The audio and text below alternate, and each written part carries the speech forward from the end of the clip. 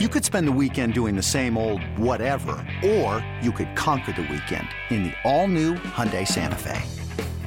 Visit HyundaiUSA.com for more details. Hyundai, there's joy in every journey. This episode is brought to you by Progressive Insurance. Whether you love true crime or comedy, celebrity interviews or news, you call the shots on what's in your podcast queue. And guess what? Now you can call them on your auto insurance too with the Name Your Price tool from Progressive. It works just the way it sounds. You tell Progressive how much you want to pay for car insurance, and they'll show you coverage options that fit your budget. Get your quote today at Progressive.com to join the over 28 million drivers who trust Progressive. Progressive Casualty Insurance Company and Affiliates. Price and coverage match limited by state law. It's time to hit the ice, Penguin fans. Chris Mack has you covered with all the news and notes surrounding your Penguin. Only on Fifth Avenue Face-Off. It is Fifth Avenue Face-Off. I am Chris Mack. He is Eric Tangradi. Joins me a couple times every week. And those are the Pittsburgh Penguins who we talk about on a roll. I mean, relatively speaking for them, 3 in a row, the first 3-game or longer winning streak they've had since before Christmas, since mid-December, as they beat the Predators down in Nashville, the first of a 3-game swing through the Deep South. Nashville, then Tampa, and we'll talk to Eric Erlandson of LightningInsider.com later, and then on to Florida to face the Panthers. First week of this big 3-week stretch we talked about a couple days ago, and the trade deadline, of course, as we speak right now, about 48 hours away. David Pagnotta of the Fourth Period will join me later to break down where exactly the Penguins are shopping and what they may have to give up to get what they want. But let's talk about the Predators game specifically, Tango, and how are you, first of all? It's another beautiful day in Western PA. Starting to make it feel like playoff time when the weather gets this nice. Yeah, absolutely. It's like something to in that feeling as a player. It's like the groundhog, right? He comes out as a hockey player, Right. you know, you go through those winter funk and then the sunshine and it gets a little bit warmer and you get those playoff jitters a little bit early. So it's awesome. So let's talk about what I thought was a 3 or 4 pronged takeaway for me from the win in Nashville. And I'll start with what has been the constant this year for this team is the top 6 continues to produce. And I'll work backwards, and you give me your feedback on each one of the 3 goals scored last night. Let's start with Brian Rust's empty netter. Just a ridiculous individual effort, and exactly what this guy does. You know, when they made their runs to the cup, he was more of a depth middle 6 guy. But he's become a guy that they need to count on to come up big. And he's had his ups and downs this year. Some people have banged on him because of the contract extension. But for me, he's still a guy that does exactly what you want from a middle 6, which is grinds when he has to, skates and shows off a little bit when he has to. And that empty net goal was just a perfect example of what he can do when the individual effort is on display. Yes, absolutely. And what's intangible about Brian Rust is like you use the word, he's a gamer, right? So sometimes on the score sheet, when he's playing his best hockey, and like so in years past, it was who's going to block a shot in the third period, who's going to make a wall play, take a hit. In this situation, like games on the line, individual effort. It's not just a score sheet empty netter. It's like that is Brian Rust, big time hockey that we all know and why there's so much value in him. I think the struggles, like we talked about the contract, maybe like his success in years past came from being a straightforward, in your face, north-south type of hockey player. Right. Whether coming into this year, you know, making top $6 now, does that change the way his mindset is and the way he needs to play? Who knows? But that to me is hope of that's the type of guy. That's your you know, at this point he's not the dark horse anymore, but you know, the Brian Rust playoff hockey type guys is what they need churning going down the stretch. So if we continue our analysis goal by goal, working backwards, which is kind of how I want to look at it, the one that was most impressive to me was probably the Zucker goal, the eventual game-winning goal. And there was even 3 prongs to this thing, in that you had great effort from Rickard Rakell as the F1, the first forward into the zone, really pushing hard on the forecheck, not physically necessarily pushing hard on the forecheck, but just chasing the puck down, chasing the play down, and forcing the Predators into a mistake. Evgeny Malkin supports him first along the wall, then below the goal line. Jason Zucker reads the whole thing, sees 3 Preds at or below the goal line and 2 of his teammates there, and kind of sits back in that soft spot at the bottom of the circle there. And the puck comes his way, and he does what Jason Zucker has done all year, which is just make an instinctive play. The kind of stuff that was tough for him, I think, when he was less than 100% the first couple of years with this team. He's done it all year, man, and he just comes up huge again last night. Yeah, it's a big goal, and it kind of gave me the glimpses of the game. Was it Game 6 or Game 7 Stanley Cup goal? Was it Hornquist? Yes. Yeah, like that late in the game. But no, I think that all same stems end of the from, rink too. I think. Yeah, that all stems to me from confidence. I mean, if we're looking at this team a week ago, I'm wondering if they're in like a passive 1-2-2 and they're just like, let's get this point and let's go to overtime. But now that we're thinking, now they're thinking big picture, they got some confidence under their belt. Like, talk about the pursuit, the puck pursuit was a minute and whatever time left in the third period. Like, right. A lot of teams who aren't the real deal just concede that and let's make sure we have 2 guys high and let's go to overtime. Like, that was super impressive. Again, we talk about the playoff pedigree being hard for 60 minutes of the game and knowing if you can trust in that process that you're going to have a positive outcome. So yeah, to me, that was like everything you want to see from that line, right? You got Raquel doesn't need to be super finish checks and blow people up into the glass, but use your speed to create disruption. Gino always finding ways to find pucks in scrums, and then Zucker, like you said, the confidence. When you have that type of confidence, you have poise in the scoring areas. When you're gripping your stick heavy, maybe you're just too quick to get in and support the puck versus trusting that they're going to get you the puck in a soft area. So overall, I mean, that was an awesome hockey goal. But to me, it was more impressive that the team actually believed we're going to play the right way for 60 minutes and not just concede to getting a point in overtime. And the one that got them started, the one that tied the game up at 1 apiece late, obviously Sid. It's Sid being Sid, and you mentioned it, I want to say a week or 2 ago. As long as Sidney Crosby and Evgeny Malkin are on this team and they're simply doing what they do, it's impossible to count this team out. And that's that's what loops back on this whole thing about the top 6 just continuing to produce. As long as they're doing that, yeah, we can talk about the struggles in other parts of the roster, and they're very valid. But Sidney Crosby's still out there doing Sidney Crosby type things.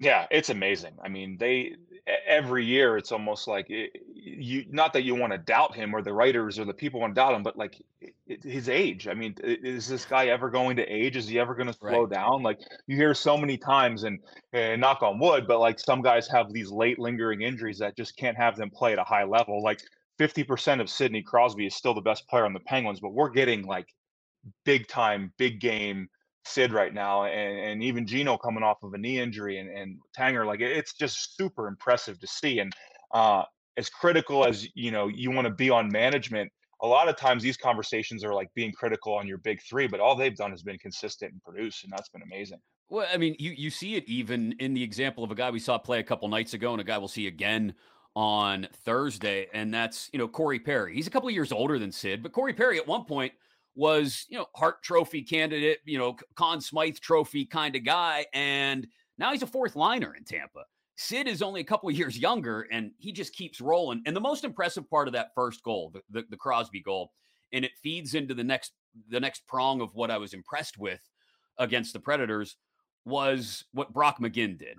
Brock McGinn finds out in the midst of the dad's trip, right? They're in Nashville. It's supposed to be a fun trip down south. And Brock McGinn finds out he's been placed on waivers. Still in the lineup, though, because we only got so many bodies, Brock, so you're going to play. And he plays his ass off. He's blocking shots. He's dragging himself to the bench afterwards. And then he sets up the Crosby goal there. And, it's indicative for me of, we can talk about the bottom 6 as a whole, but it's indicative for me that something may be clicking. Something may be fun. When you're trying to turn the ignition over on a cold morning on your car, and something's happening with Carter, McGinn, and Heinen now. At least you hope anyway, because that's the kind of thing. I don't know if a lot of guys react that way, getting thrown on waivers and then a couple hours later playing the kind of game that Brock McGinn played. Yeah, it was super impressive, and I think it speaks highly of his character for somebody who's probably been scrutinized. Of look at the cards he was dealt, and look at the way he was resilient and persevered through. And I think that he definitely gained a lot of the respect back of the city, which he probably doesn't quite care about. But I think more importantly, his teammates. To me, it was so great to see that, and it's been great to see that the way that the bottom six has been acting or reacting to things. Right. But I think that's what makes the Kapanen move so good for this team. We talk all the time about, they just need some sort of inner competition or something to make them aware that like the status quo is not going to be good enough moving forward. And I think, just him moving on may have given that bottom six this feeling of, okay, maybe our job security is on the line. And now Mhm. we're starting to see some of their best hockey. So we had talked about before, like, sure, we don't need to see these catastrophic, monumental blockbuster trades, but just some sort of movement to get a spark in that bottom six of saying, like, maybe we don't have the competition from within, but if you guys aren't going to perform, like, here you go. We just moved somebody out of town, regardless of where they were Right. making and what they've done. So I think that that's really, really good for the team that kind of have that little spark, and obviously they're responding to it as well. And just before we started recording this, for full disclosure to those listening, it's about quarter after 2 Eastern on Wednesday afternoon. Just before we started recording this, it was announced that McGinn and Mark Friedman, had cleared waivers. So we'll see what the future is for them. They can be sent now to Wilkes if that's what the Penguins organization should decide to do. We'll see if that is the move that they make. It would save them just a little bit of cap space. Not as much had either of them, especially McGinn, been claimed as Kapanen was. But again, it is indicative to me that something's clicking on those bottom two lines, Eric, in that the fourth line was strong again last night. O'Connor, Bluger, and Archibald were tops on the team in some possession metrics, shot share, Fenwick, Corsi. And the same could be said for the third line. They were best in actually expected goal differential, which is something we haven't seen from the third line all year, which is, again, indicative to me that maybe something's happening there. It doesn't tell me, if I'm Ron Hextall, that, I shouldn't make a move now. What it actually tells me is, if Ron Hextall's learning from mistakes, is that maybe I should have made some of these moves a few weeks earlier so that I would have seen this reaction sooner to give me a better bead on what I actually have, rather than getting this read on this team 48 hours ahead of the deadline. Yeah, absolutely. And for me, if this team, it's crazy how close they are, but yet how far away they are. Like when we talk about the top six, I feel confident the top six can compete with anybody in the Eastern Conference. Then it comes down to the bottom six. You play the Penguins against the Rangers, and you put Sid's line on the ice against that new powerhouse first line that the Rangers have. And if you tell me they play even hockey, Sid's line scores 0 goals and Zibanejad scores 0 goals, that's a win for us in Pittsburgh. Right? Then you go down the line. Malkin line plays against Trocheck, Kreider line, 0 goals. Then that's where things get shaky as far as what type of team are they for real? Because that's where this team needs to separate itself, is in the bottom six. But it has been really good to see them step up and start to play some good hockey. And maybe that the game against Tampa gave them some confidence, some belief back in the way that they need to play. And hopefully that sample size can carry over a little bit further. But yeah, I agree. Is it too late now that we're seeing this chasing standings? Well, I don't know. I think there's still some time, and I think those waiver wire moves are a plan to give them flexibility for something bigger if it's out there. The one thing that I don't want to say it flew under the radar, because I've seen some people recognize it since the win over the Preds, is that perhaps Tristan Jarry's starting to shake the rust off finally. UC Saros had a really strong game as well until he didn't. Jarry didn't have any of those mental lapses or mistakes that I thought he had in the first couple games back. He looked really solid. He looked like playoff Jarry when we've had the opportunity, good playoff Jarry when we've had the opportunity to see that against the Preds, in that, the Predators had a makeshift lineup put together anyway. So you got the feeling they were just trying to survive it and get through it. But when they did start to put, when Jankowski scores that goal late, it could be very easy for them to start to fold up the tents and say, oh my God, and Jarry maybe looks at it and says, what did I do wrong there? But instead, he stands tall. Jarry outplaying Juicy Saros just a little bit tells me, okay, maybe we're moving in the right direction with him as well. Yeah, and for me, it's just about his poise. Like you can tell at times with Jari when he has the spurts, like he gets very quick and it almost looks like an anxious type of goaltending. Where to me, he just looked very relaxed. Nashville is an incredibly difficult environment to go into and play. There's so many distractions. It's kind of like a miniature Vegas, where the hockey game is actually secondary to what's happening in the stands and the crowd, the energy, the emotion. So regardless, I mean, it's still the National Hockey League. Regardless of the roster that Nashville had, I think the St. Louis game was a great way to prepare them for this one, in the sense of you just dominate, you dominate, you dominate. You're not getting results. Stick to it, stick to it. And I think that's where Mike Sullivan, as a coach and as a leader, has really showed in the last few games of his winning streak of like, let's just trust the process and keep pushing through. Good things will happen. And when you're actually right, when you say those things, you wouldn't believe how much confidence it brings to a locker room. Because as a coach, and now that I'm sitting on this side of it a little bit, like, right, please guys, keep trusting me. It's going to happen. Good things. And if it doesn't, it almost sucks the wind out twice as much. But then when it does, it can rally this group together to really start to believe again. Okay, so I'll just before I let you run, just 2 minutes with Tango here. There's got to be, and you don't have to name names. You know that's my rule. You never have to name names if you don't want to. But there's got to be a good Nashville story in there somewhere, like somebody sleeping in and missing the bus for morning skate, or like there's got to be someone somewhere had to do something crazy on Broadway at some point. Yeah, I've had a teammate. We had a 2:00 game, and usually on a 2:00 game, you find out the night before who's playing and who's not playing. Mm-hmm. In this situation, I wasn't playing, and a teammate of mine was not playing as well. So we felt like on a Saturday night, it would be good to just go listen to the music on a Saturday night. Yeah. So we actually didn't get, it wasn't too bad. We got into bed at a pretty decent hour. And the next morning, a bunch of group chats are going around like, hey, is he awake? Because he actually is playing. Someone was sick last night. Oh, no. So he was then inserted into the lineup in a 2:00 game. Didn't wake up till, I banged on his door and told him, like, you got to get it together. And yeah, so Nashville's a really cool place. I mean, if you're a country fan, even if you're not, it's just a unique place. But I remember having to wake a teammate up who thought he wasn't playing the next day for a 2:00 game. After having a couple pops and then listening to live music. How'd he play once he got out there? Unbelievable. It almost to the point where no expectations. It's almost like when you go into a round of golf and you tell yourself you stink and you play the best round of your life. You have zero expectations. You're going to keep it as simple as you've ever kept it.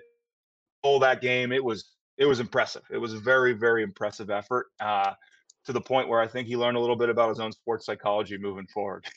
Maybe that's the key for the Pens if they get into the playoffs. Have a night out. With the boys before game one or a big elimination game, and just say, you know what, we're just going to roll the puck out and see what happens. Good stuff. I appreciate it, Eric. As always, get out and enjoy the nice weather, and we'll catch up again next time, okay? Yeah, looking forward to it. Talk soon. Lots of different things going into the way the Pens have won these last 3 games. The question is, can they keep them all rolling? Because all of them obviously are good signs. The top 6 continuing to stay healthy and produce, knock on wood. The bottom 6 turning things around in the right direction. And Tristan Jarry starting to shake some of the rust off as well. We are less than 48 hours until the trade deadline as you're listening to this, right around 48 hours to the deadline as it's being recorded. So who better to talk to than one of the NHL's leading insiders from thefourthperiod.com, David Pagnotta, next on Fifth Avenue Faceoff. Another day is here, and you're ready for it. What to wear? Check. Breakfast, lunch, and dinner? Check. Planning for what's next and how to save for it? That's where Bank of America can help. For your financial to-dos, Bank of America has experts ready to help get you closer to your goals. Get started at one of our local financial centers or 24/7 in our mobile banking app. Find a location near you at bankofamerica.com/talktous. What would you like the power to do? Mobile banking requires downloading the app and is only available for select devices. Message and data rates may apply. Bank of America NA, member FDIC. When you need mealtime inspiration, it's worth shopping Kroger, where you'll find over 30,000 mouth-watering choices that excite your inner foodie. And no matter what tasty choice you make, you'll enjoy our everyday low prices, plus extra ways to save, like digital coupons worth over $600 each week. You can also save up to $1 off per gallon at the pump with fuel points. More savings and more inspiring flavors make shopping Kroger worth it every time. Kroger, fresh for everyone. Fuel restrictions apply. It's time to hit the ice, Penguin fans. Chris Mack has you covered with all the news and notes surrounding your Penguin. Only on Fifth Avenue Face-Off. As we're recording this, it's about 48 hours exactly to the NHL trade deadline. Welcome back into Fifth Avenue Face-Off. I'm Chris Mack of the Fan Morning Show, Sports Radio 93.7 The Fan. Lucky enough to be joined by the man from the fourth period, David Pagnotta. David, thanks for taking the time. I know you are absolutely jammed up. I hear the cell phone in the background every 2 minutes. So, again, I appreciate you taking the time. Absolutely. No, thank you for having me. Let's start here. I'm just going to kind of throw out a couple names, the names that people are talking about the most here in Pittsburgh right now. Yep. And you tell me, and who knows, something may have happened with these names by the time people hear us talking about it, but let's go with it. Let's start with Jakob Chychrun in Arizona. I know you said there's still definitely a very vibrant market for him, but I don't know if the Pens are still in on it or not. I think they are. To how engaged, how close they are to a potential finish line on anybody on Chychrun, I don't know yet. I can tell you that as of yesterday, the last update I had on Chychrun with Los Angeles, by the way, was around 2:00 Eastern, where LA still had an offer on the table, and they wanted to know if this was going to happen or not. They weren't getting an answer, so they shifted and moved on and went in a different direction. I don't know if they're 100% out. I suspect they are, but I haven't gotten that definitively yet. But Pittsburgh is still in the mix. Carolina very much in the mix. Washington was in the mix as well before they made their trade and got Rasmus Sandin. Are they willing to move their first-round pick that they still own? I think they are. It probably is top 10 or top 12 protected from the sounds of things, but they're still there. Pittsburgh as well, certainly. And then you've got some of the teams that have been jumping in and out of the race. Is it Buffalo? Is it St. Louis? Is it the Islanders? There are other teams, Calgary, that have been in and out of this race, but they want some finality here. The Coyotes do, and so does Jakob Chychrun. He wants this freaking thing to end. So we're waiting to see kind of how this unfolds. But as far as, like you said, we're recording this around 3:00 Eastern right now. As far as I know, the Penguins are still engaged in those discussions. And it sounds like, according to your sources, that's probably what led the Kings to pull the trigger on Gavrikov and the Columbus deal. Yep. If they were simply sold on, we've got to get left-handed defense in here now. So the other one that definitely has all kinds of smoke around it, and it makes a ton of sense. Go ahead. I'm going to pause quickly. Dylan Larkin, $8.7 million over 8 years with the Detroit Red Wings. So as this is happening, I'm just confirming that it's 100% done before I put it on the old Twitter box. But no, that's okay. I'm going to just get that going now. So see, stuff like this happens. And that's a huge, that is, with Detroit and Buffalo, at the points where they are in their organizational development, this is what has people in Pittsburgh concerned about the long-term trade-off versus the short-term. All of us want this team and want Ron Hextall to be in on now. It's why you brought the band back, as everybody has said all year. But it's also facing the harsh reality, as the Caps have already decided to face this year, that the long-term is still has to be a part of your plan somehow, however minutely in the back of your head, because you're being chased by the Detroits and the Buffaloes of the world. Detroit very much so deciding, yes, we're going to continue to build around Dylan Larkin.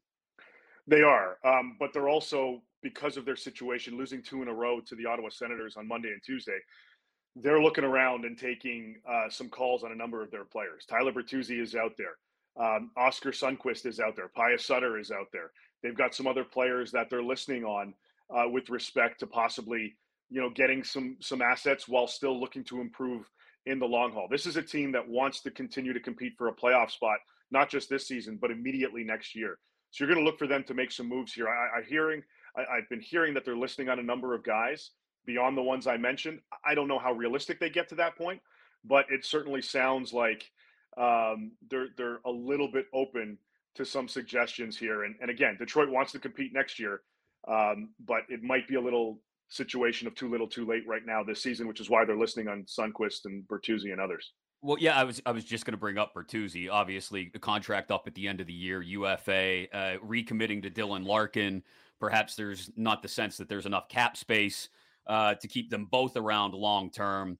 I would imagine to your point, that'll get Bertuzzi's name back out on the market. That wasn't a name I was going to mention. That's not the spot with all the smoke, so there must be fire. That's out in the Pacific Northwest where, because of the overlap between the two organizations, so many people here in Pittsburgh are now looking to Vancouver and saying, okay, not only is there overlap between the organizations, but you've also got weapons that either make sense or can make sense. Ron Hextall saying, I'm not trading draft picks, high-end draft picks, unless I'm getting guys with term. And that's what leads you down the path of Brock Boeser.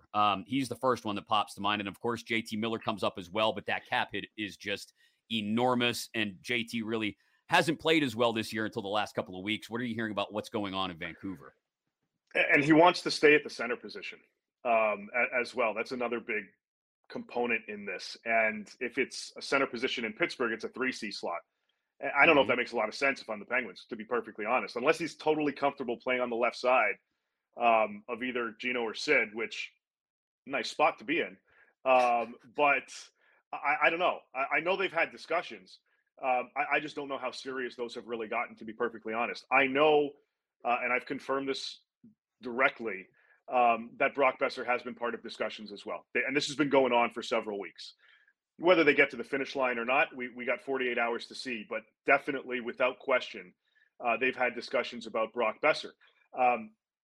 There would have to be money retained. Even if a contract is going back, there's likely to be money retained from Vancouver's side of things. And whether it's Pittsburgh or another team, because they're talking to a few others. But things have really, really heated up.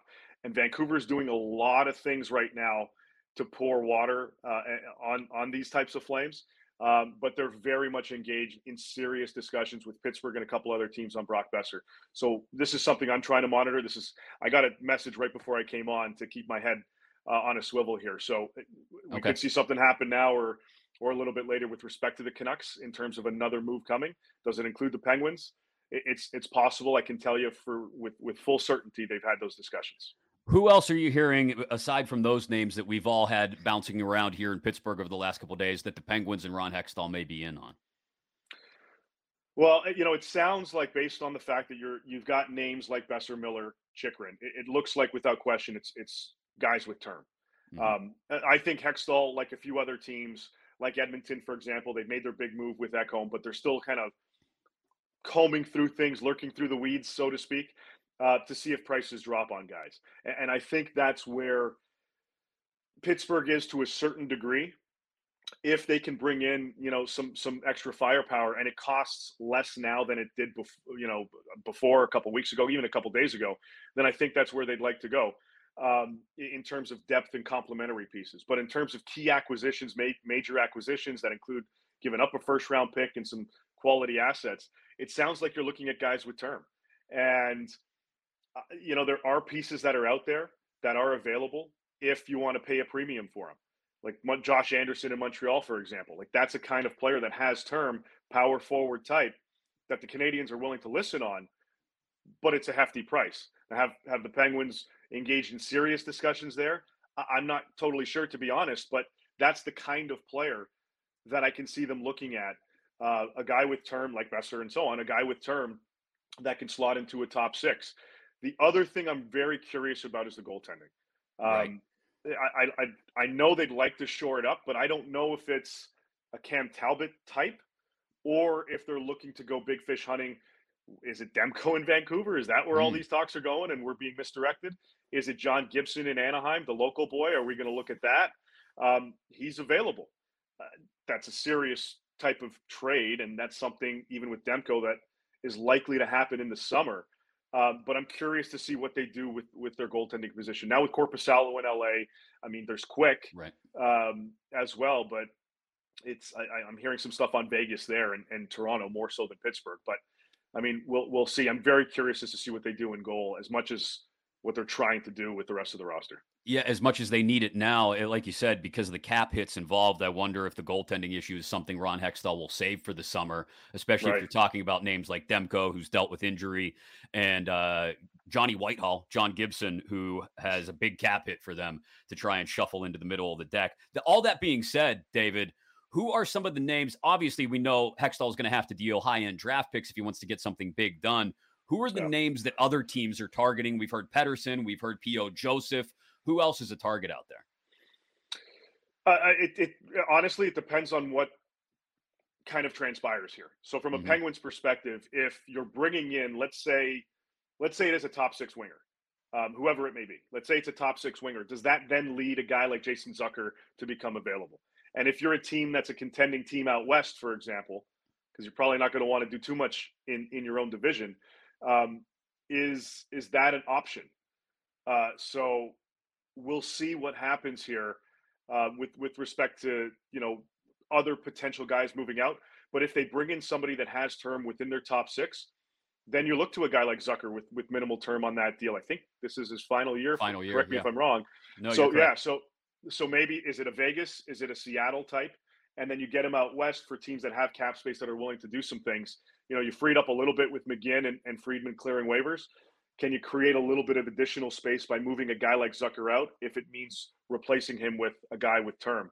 I think in terms of teams looking at Pittsburgh's assets, I think it's more aligned with them bringing somebody in and resulting in somebody leaving. I think it's going to be a give and go type thing if we're talking about impact additions. One final thing before I let you run. What is the future for Ron Hextall here in Pittsburgh as you're hearing things around the league? Is he secure here? Does he have to reach a certain mile marker by the end of the season? And who ultimately, we don't even know here in Pittsburgh, to be quite honest, because the Fenway Sports Group has remained somewhat shadowy as far as their influence on things. Who's ultimately going to call Ron Hextall on the carpet if it doesn't go as expected down the stretch?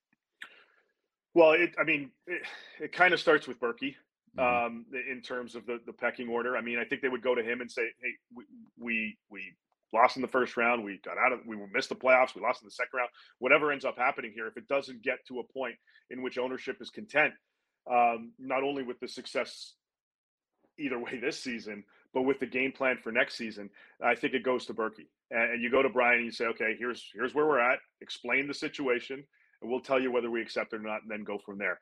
I haven't gotten much of a sense that either him or Hextall are in, dire straits. But again, I think it's going to come down to how this team finishes this season. Is it outside of the playoffs? That's not good. If it's inside the playoffs, is it a 7-game series and a heartbreaker in the first round? You can make arguments that, hey, this could have gone either way. We can keep building off this. The one thing that I have seen in this last week is the fact that he's owning up to some of the mistakes that have been made.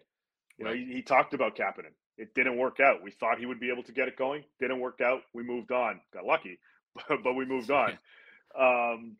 And the same with McGinn. It's not working out. He's got 2 more years on that deal.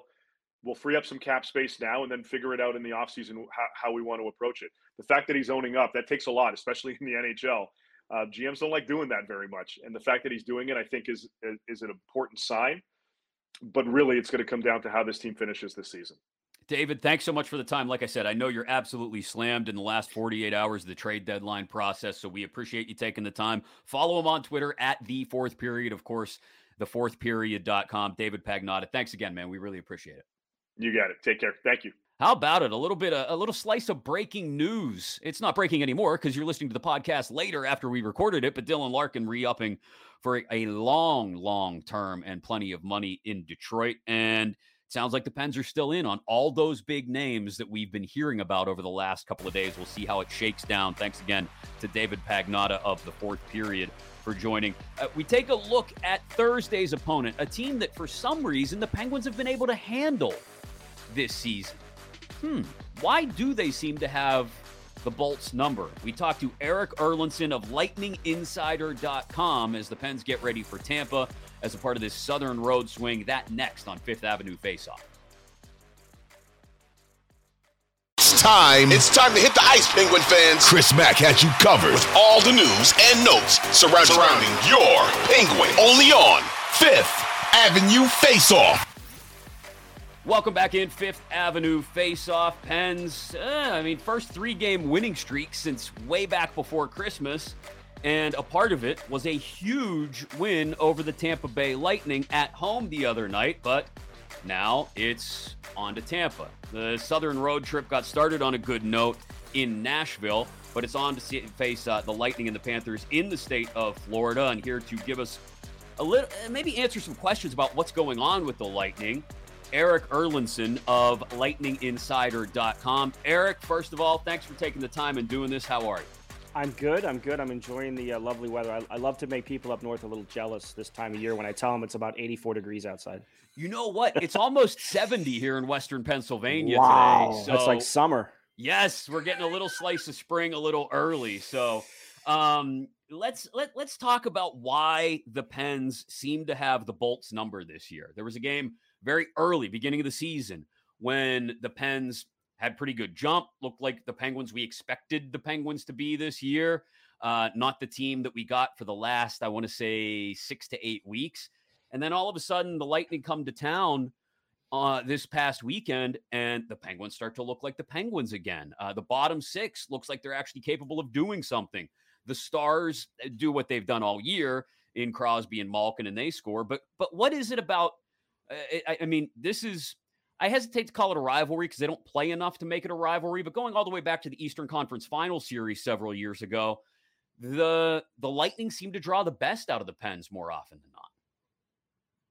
Probably because of the star power on the other side, right? Like stars like to rise against stars, and Stamkos and Kucherov and Point and Hedman and specifically Vasilevsky. I know Brian Elliott started the game on Sunday, but yeah, there's stars on the other side, and that usually tends to get top players to kind of raise their level because they know if they don't play to their level, then the other team's top players could have the potential to do something. And and look, in both of those meetings earlier this year, the Penguins did catch the Lightning on the second half of back-to-backs. It's not an excuse, but it is reality, right? And the Lightning to start the year, I think it was game 3 of the year for Tampa Bay, started a 3-game road trip.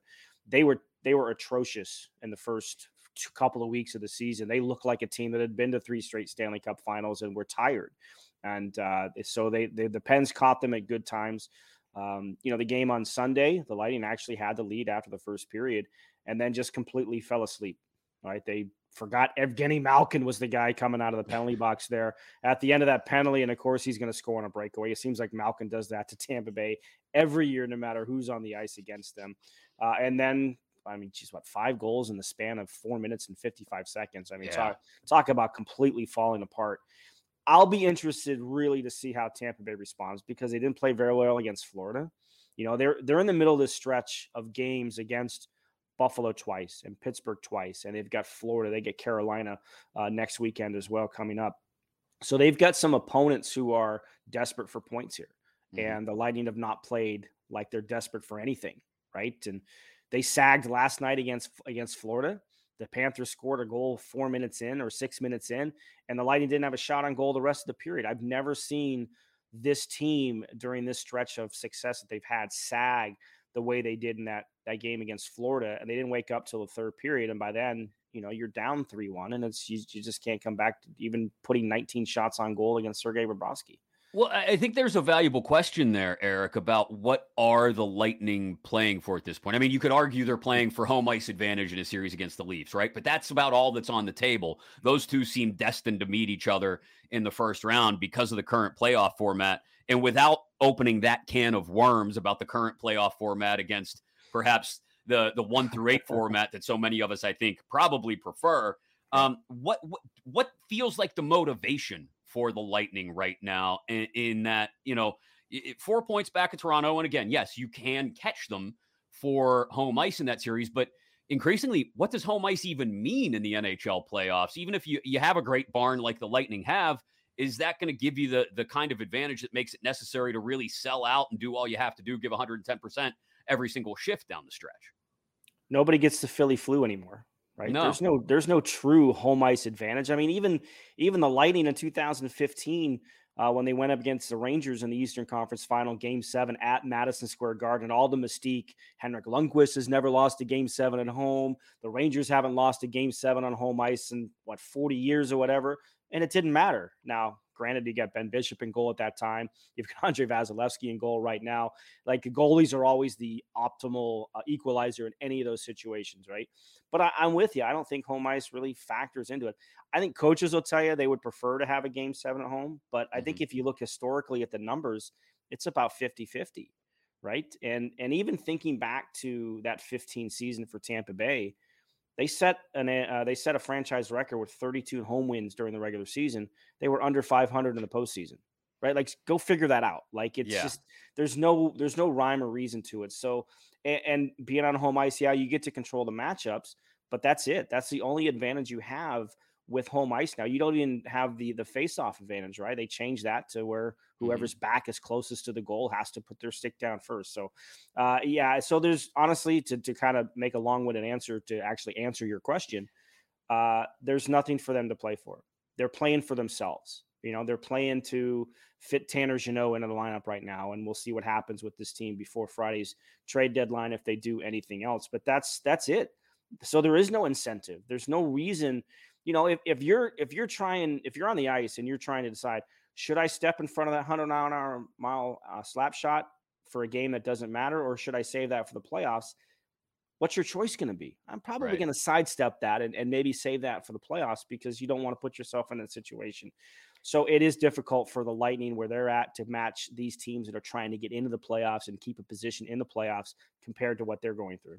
Well, I'm glad you brought up Tanner Jeannot, and I did not share my notes with Eric before we got started here, but that was going to be what I was going to ask you about next. Is I'll be honest, I kind of admire the forthwith nature of Patrice Brisebois the other day, and basically saying, like the LA Rams have said in the NFL, F them picks.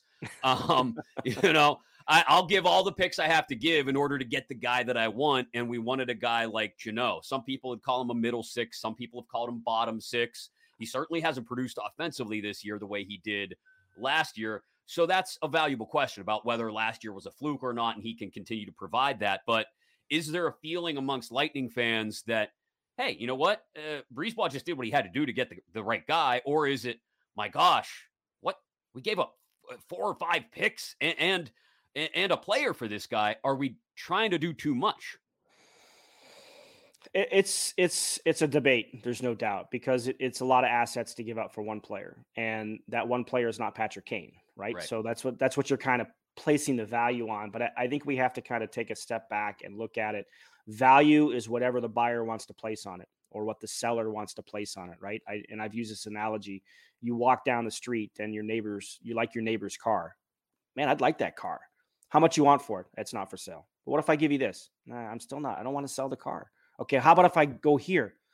I still don't want to sell it. So it gets into a negotiation factor, and it's all about value placed on it. So on the surface, it's an overpay. There's no way getting around that. You give up 6 assets for one player who's middle six guy, who's going to play in a third line role here in Tampa. He's not going to get any power play time. He'll get some penalty kill time eventually, but he plays a physical game. He's 4th in the league in hits. He's 3rd in hits amongst forwards. He's among the league leaders in fights the last couple of years. So he's willing to do that for his team. And the other thing that I think has to be factored in here is that this is not a rental player.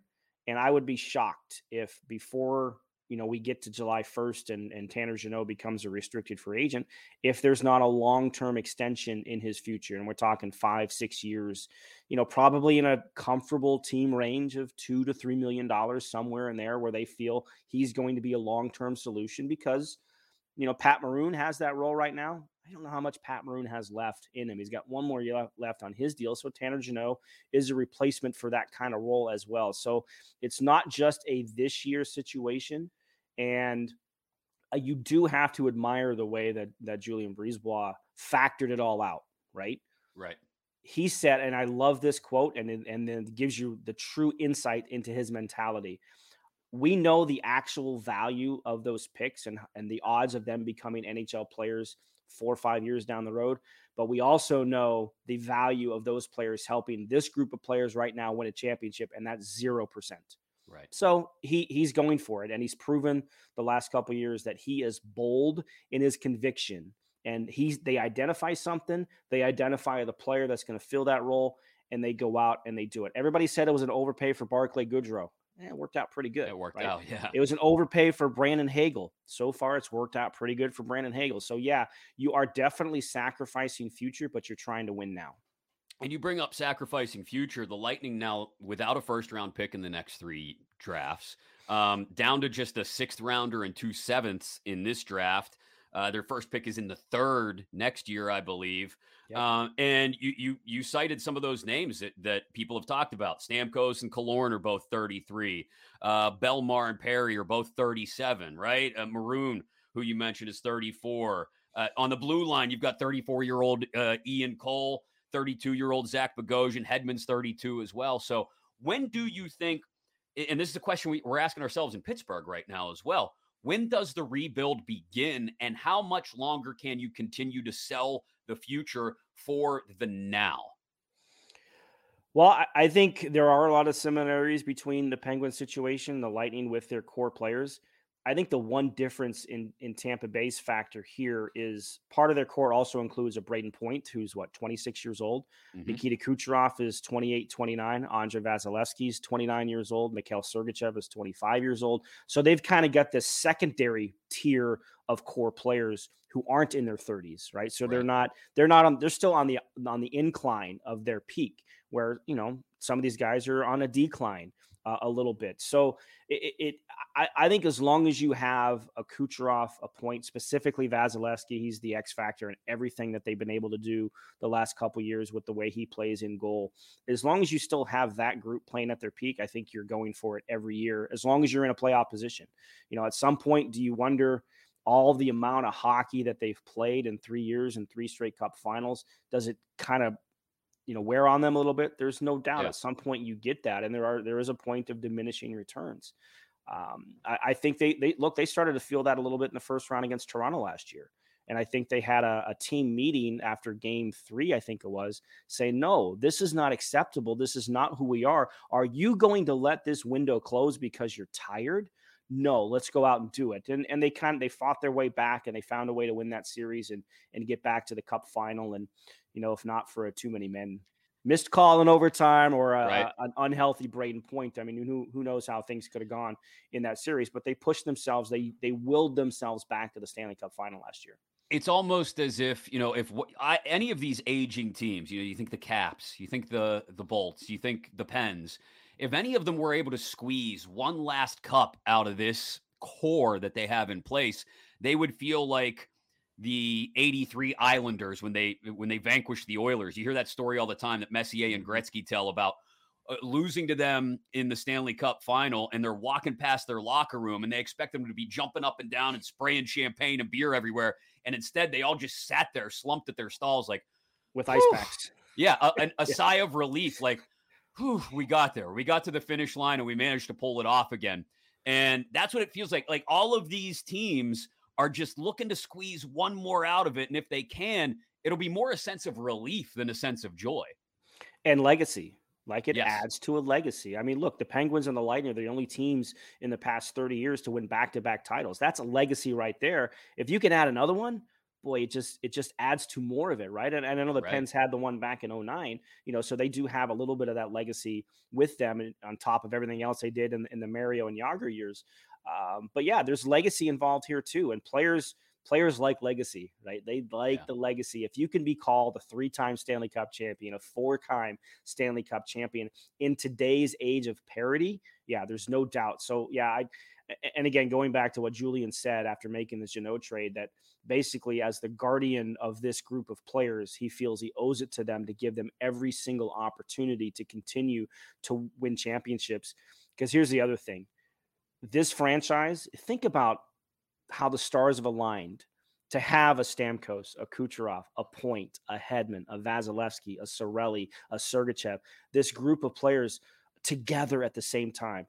It's probably never going to happen in the history of the franchise to have this type of talented group of players together at the same time trying to win cups. And I think you factor all that in, and that's when you get an overpay for a Tanner Jeannot or an overpay for Brandon Hagel, because you're trying to build around the core with players you feel can fit in. I mean, Brandon Hagel has been a great fit with Nikita Kucherov and Braden Point on that top line, and he's played a ton of time on the top power play unit this year. There's no doubt that you're trying to keep that core together and build around it and give them players that can help them win another one or multiple ones.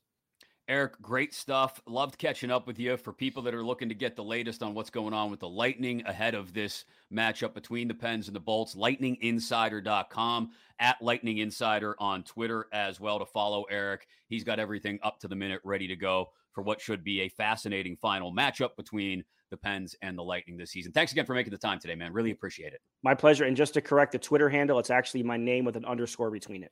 Oh, my apologies. That's okay. No, Jeez, it's not on the graphic here. It's not on the graphic. So at Eric with a K _ Erlinson, 2 S's on Twitter, and you will get everything up to date and up to the minute, on Twitter with what's going on with the Lightning. Thanks again, Eric. Appreciate it. My pleasure.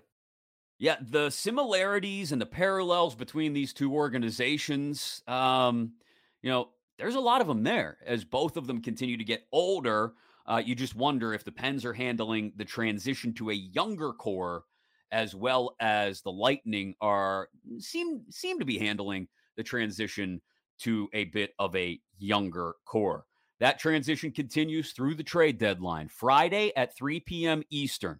The way we will handle it here on Fifth Avenue Faceoff and 93.7 The Fan is we're going to be with you through the whole thing. So about 2:45 Eastern on Friday, I personally will jump on the Odyssey app. Yes, we will do a go live on the Odyssey app Friday afternoon, sort of reacting to the final few minutes of the trade deadline as it counts down to 3 p.m. Eastern. And then after the deadline, I will get some of my friends from 93.7 The Fan, Adam Crowley. We'll grab Jeff Hathorn.